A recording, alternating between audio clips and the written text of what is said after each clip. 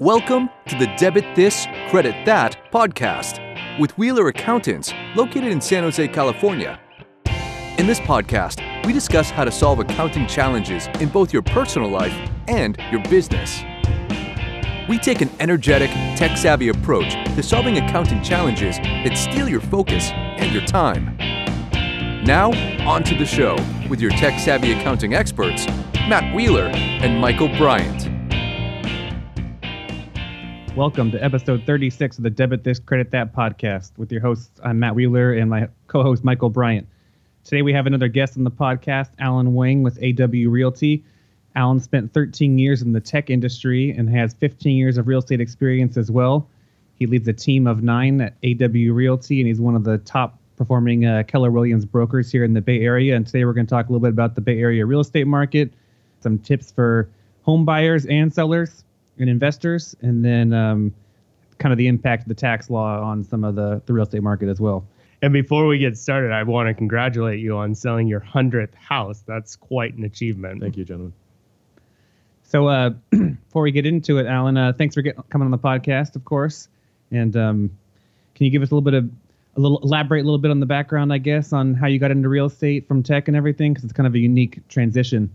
Absolutely. I had a great career in tech, enjoyed my time. As I was helping people with their real estate needs, you're kind of disconnected in tech. I was working on the back end technology of LinkedIn, for example, and I just really want to get in front of customers more. And this was a way where it's a business I've been running for a while, and there are a lot of people that I can directly impact with my actions. So it's just a lot of fun to help people with the biggest purchase or sale of their life. It's really, really exciting. I mean, it gets me up in the morning. And I love it. I absolutely just love it. And that must be helpful to have that tech background, since you're dealing with a lot of the buyers here in the area who are probably in the tech industry, and you're well aware of their financial situation and kind of the unique issues around the stock compensation and that kind of stuff, which drives a lot of the home buying around here, I think. It definitely helps when you know what a GSU, RSU, stock option is. Obviously, we lean on you for the tax advice, but on my side, it's just really a little bit different than just the financials. It's about speaking the same language. And tech folks have a certain way they want things done. They want things done quickly. They want to be communicated with frequently. They want a lot of background, pros and cons, helping them think through a strategy, not just selling them something, which I think is a big mistake a lot of agents make in this area, trying to be too salesy. We find ourselves being more consultants. That's great. Yeah, it makes a lot of sense. Let's get a little bit into the current state of the market. I know we've had a few conversations ourselves here in my office, and seems like things are slowing down a little bit from the craziness of last year, the last 12 months or so. Can you give us an overview of what's been going on in the market here? Absolutely. The market got red hot from January 2017, as you all know. Multiple offers, extremely low inventory levels, and that caused bidding wars. Supply and demand, classic economics 101. Low supply, high demand, prices went up the roof, right? So that kept going all the way until April of 2018, those fights. So you'll be seeing at the low end 5 offers per house. I've seen 50 offers per house, and they price it really low. I've even seen 80. So it just depends on how you did it. It's just absolutely insane. As of April, things started leveling. We noticed a few things happening. My belief is that, number one, there was the first NASDAQ stock dip happened in April, and that was a big deal. Tax season as well also had people preoccupied. And also, I think, really buyer fatigue. Everyone got exhausted with this market and this battling, this fighting. And so they all just took a break in April for different reasons. Interest rate also rose in April. A lot of factors, people paused. And then when they looked around in May, they go, oh, wow, their house is sitting around for 20 plus days on the market. Are things changing? And buyers just said, let's wait and see. And that's what's been happening. That wait and see has caused sellers to panic. Prices are leveling off. I'm seeing anywhere from 10 to 20%. Sellers are struggling with reduction in the list price, or no, from sale price from April until now. Yeah, 10 to 20% drop. Wow, that is a big drop. It's a big drop depending on which city. That's significant. It is significant. Sellers are struggling with it because they're still holding on to April prices. We have a saying in real estate: who's the first to know when the market changes? Number one is the buyers, right? The agents figure it out second, and the sellers.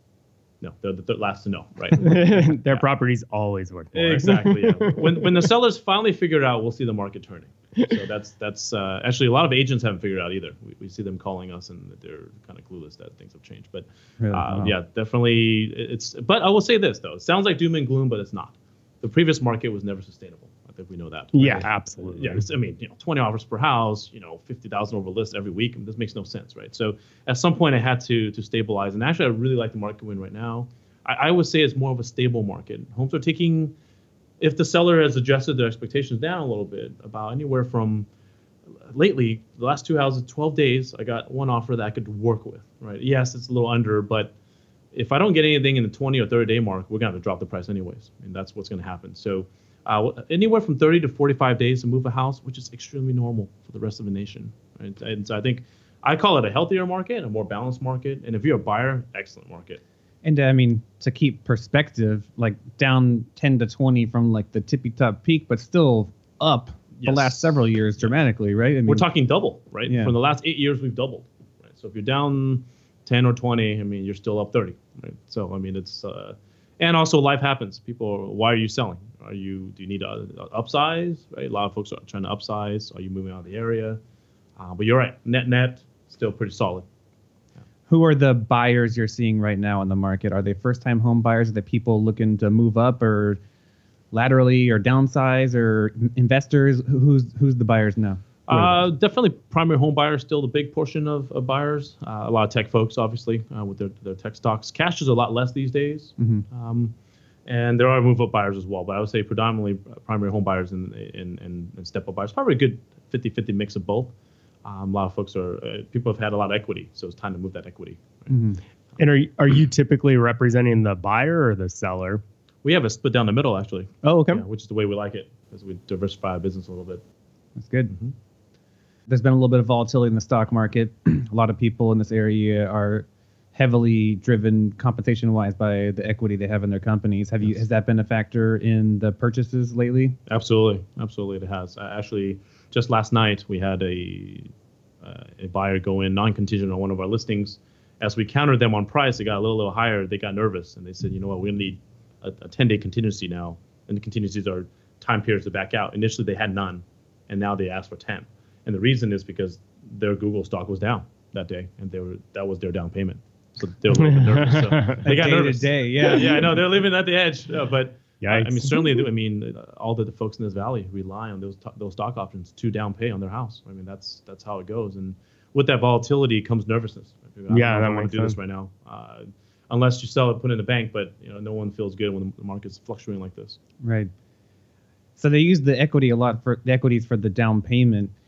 Do you find that the monthly payments, the mortgage is sustainable based on like the regular salary income if you're not factoring in the stock, or is the stock still heavily factored in that? Because that's one of the things I think I worry about in the area now is that, 2008 we kind of had like the debt-driven market, and now a lot of it's driven by the equities, it feels like. And if that drops and the comp is just the base salary, which for a lot of people isn't as big, can they afford to have a $1 million house?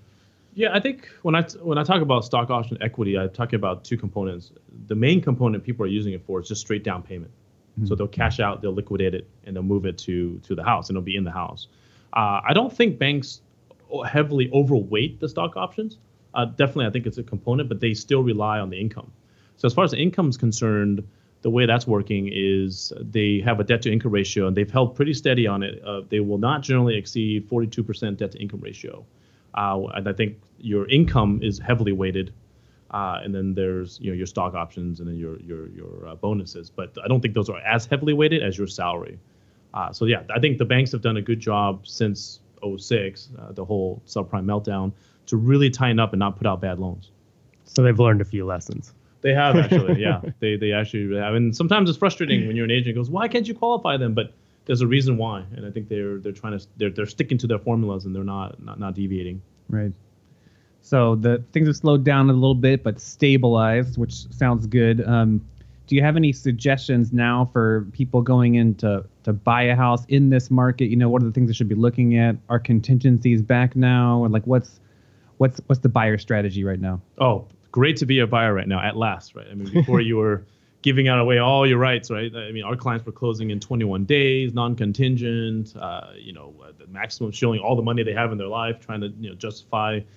We were writing love letters, we were filming videos. Maybe we should have did a podcast. Videos, nice. Yeah, any way to stand out. We were going and presenting face to face, just trying to, any way to differentiate. Now you can do whatever you want. So Now we're being chased. So as a buyer, it's wonderful right now. Definitely don't release all contingencies unless you have to. Definitely reserve time just to make sure you have time to get things done. I wouldn't go too crazy. Some of the contract defaults are a little excessive. 17 days, 21 days. That's a little long. I think keeping it. What do you mean by reasonable. contract default? I'm sorry. Yeah, the California Real Estate Association, CAR, has a contract, and the defaults are 17 days and 21 days for contingencies, and that's in a different market. I think right now we're not in that bad a market.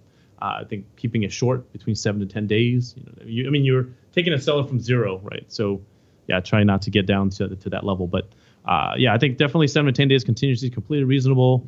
You can take your time now. You can close in 30 days. Your loan agent will thank you for that because it's not easy to close in 21. Yeah. And definitely you can inspect anything you want, and you can ask for fixes. You don't have to offer a list. You can go under.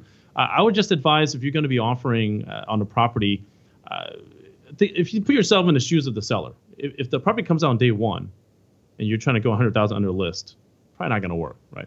If they're sitting around for 30 days and they haven't had any offers, now we're talking, or 20 days, and likely they're getting a little nervous, right? There's no offers, and they're learning a lesson here. So you have to time it right. Sometimes, or you call them and go, hey, you know what? I bought a house out of state. And I need to sell this right away. Okay, let's make an offer. Let's make this work. But if they just got on, you can't really go that strong. But as the days on the market keep ticking, your advantage gets a little bit higher. And there's no bad offer right now. In the old days, old days as in pre-April, we would say, don't insult the seller. There's really no such thing as an insulting offer right now because they're not getting offers. So there's nothing insulting right now. And it sounds like you're working with a lot of clients that are looking to upgrade in the same market anyway. So it's probably good to educate them about, okay, yeah, you're going to take a little bit less here, but your upgrade is also going to cost less. So it's kind of a apple for apple transaction, right? Yeah, that's exactly right, because they may be taking a bit of a loss on a lower priced home, but the luxury home that they're trying to buy in Los Altos, for example, is taking a bigger hit, right? If you're just talking straight percentages, let's say it's a 15% drop on average on both cities. It's better to take it on the townhouse than it is on the single family home. I'm going to get a little hit here, but I'm going to get a bigger deal on the other side. So that's definitely a conversation I have with a lot of our customers, and it definitely works out really well. Let's talk a little about the stratification then of like the different price levels there. You're seeing a bigger hit on the luxury homes, and are there specific like micro areas here where it's being impacted more than others? Yeah, luxury I would define as 4 million plus, let's say, right around here, or maybe 5 million plus. Yeah, those are definitely the pool of people buying those are always small in general. But right now with things fluctuating in the market, the desire to buy those are a lot less. So those are always going to take a hit in a shifting market. Different markets are holding in different ways. I would say the market that I've seen take it on the chin is Sunnyvale, and if you can imagine that market, you've seen the news.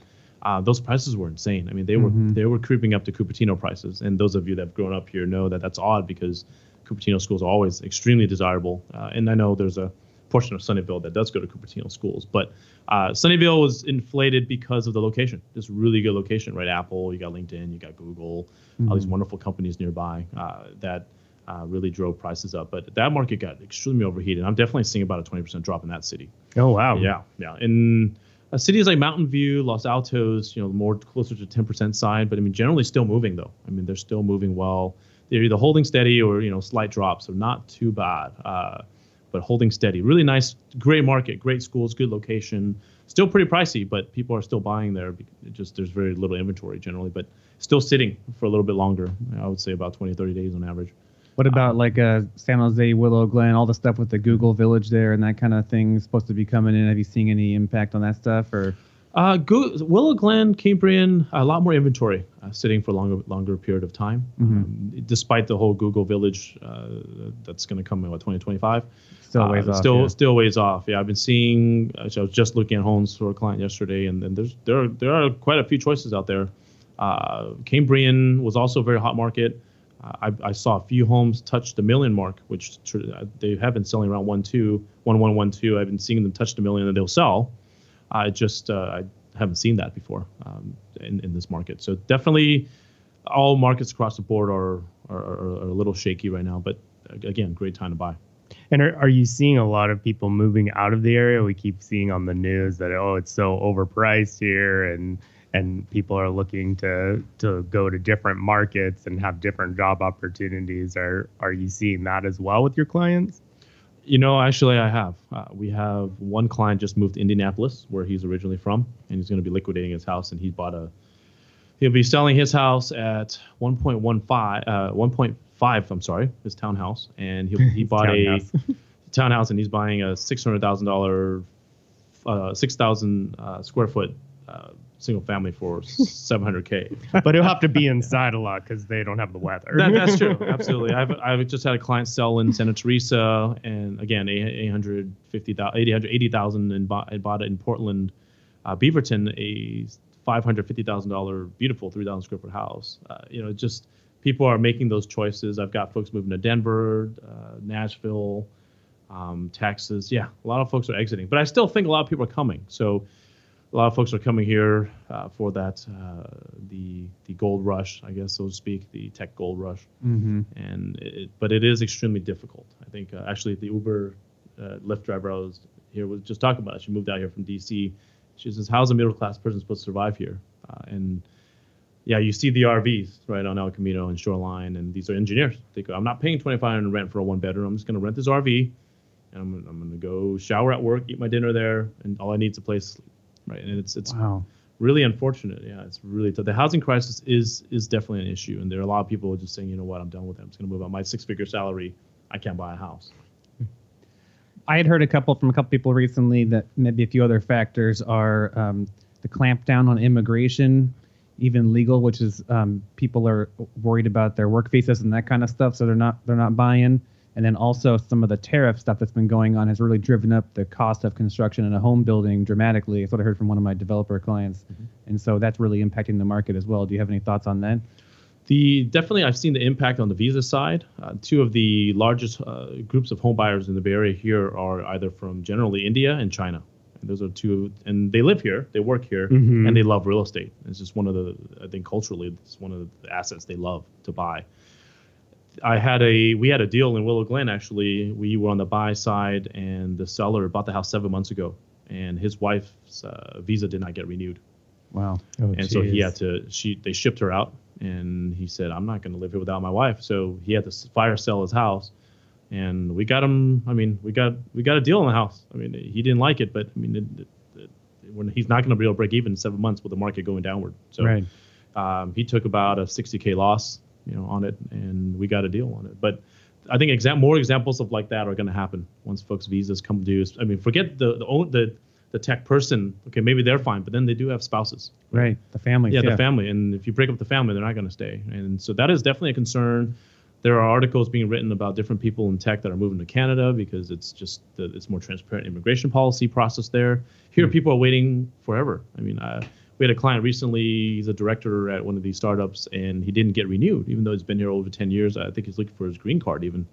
And so he joined a bigger company, Microsoft, to try to get further up the line, to get his status. And he's bought a house and everything. And it'd be really concerning if he didn't get his green card. What would he do? And so it's definitely a lot of those concerns that are maybe even having people pause on, I don't know if I really want to do this right now because I don't even know if I'm going to be here. Right. And the second part, tariffs.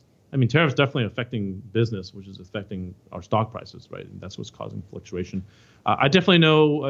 I haven't seen. Obviously, I'm not in the construction business, so your other developers will be seeing more. But I do know there's a huge shortage since the downturn of anybody in the construction space having the trades or the talent to build, and the demand's so high you can't even find anybody to help you right now. And on top of that, these forest fires or these fires that are going on everywhere, there's an even more enormous shortage of that kind of labor, right? That kind of help. So we're going to be definitely building costs are extremely high, and it's probably going to be high for a while. Yeah, I don't see that changing anytime soon. No. Yeah, so then people may be more likely to stay put, or new stuff's going to be much more expensive, obviously. Yeah, that's definitely true. All right, well, we had a great time talking with Alan, and we had such a good conversation. It was going over. We felt it'd be good to split this podcast into two. So we're going to take a break here and close this one down. Thank you guys for listening. Please follow us at Wheeler CPAs or on our social media accounts, Twitter, Facebook, LinkedIn. And we'll be back with next episode's podcast where we'll talk a little more about the real estate market with Alan Wang.